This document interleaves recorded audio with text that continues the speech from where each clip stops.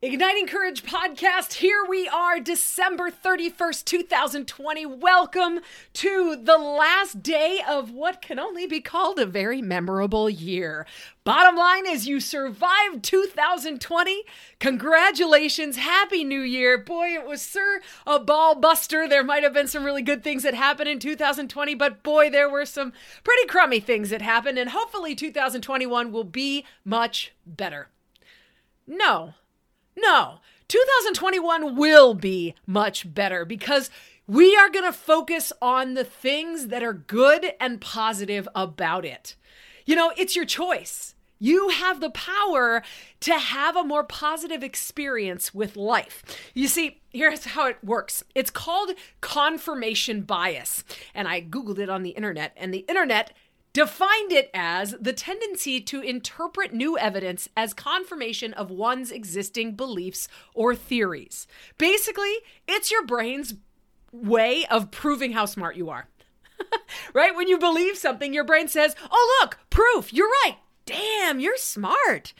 Basically, it's you see what you look for.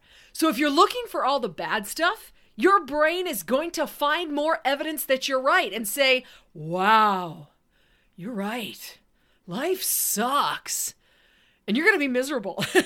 On the other hand, if you point out the good things to yourself, your brain is going to say, oh, look, a flower. You're right. Life isn't so bad after all. And maybe your internal voice isn't quite as fluffy as mine is. But bottom line is you're going to see the good stuff if you choose to. And don't worry, the bad stuff's still going to be there and you're going to deal with it. But you'll see more of the good stuff, allowing you not to get completely absorbed by the bad stuff. So I recommend you walk into 2021 with a commitment to yourself to look for the good, as not only as you recall events of 2020, but also look for the good as you move into 2021.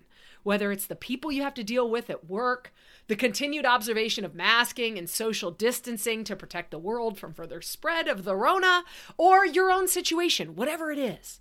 You know, if you look at the pros and cons of your own situation and you decide that the cons outweigh the pros and it's not worth it, change your situation. But if you look at the pros and the pros win out, be sure you're reminding yourself of those pros, of those positive things. Not only will you see more of them, but you'll have chosen your situation, which is a much more powerful position than just being a victim of it. You have consciously said the goods outweigh the bads with this job or this relationship or whatever. And now you're saying, I choose to stay here because the goods are better than the bads. And if you remind yourself of those goods, you're not only not going to be a victim of your situation, you're going to see more of the goods in the situation. Now, don't get me wrong. If the cons outweigh the pros, change your situation. But if the pros outweigh the cons, stick around and look for those positive things. So good luck out there and congratulations. If you're listening to this, you have officially survived 2020. And even if 2021 throws us a bunch more curveballs, you're stronger than you were You're stronger than you were 365 days ago is what I meant. And you're ready for whatever 2021 has to dish out. Thanks for listening. If you've enjoyed Igniting Courage podcast, please leave a positive review on Apple Podcasts so more people can find it.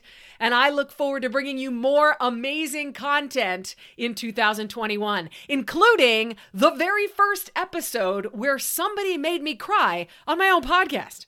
I mean, it's a good story, and it'll make you cry too. So that'll come January 4th. So I'll see you next year. Have a safe and wonderful new year, everybody.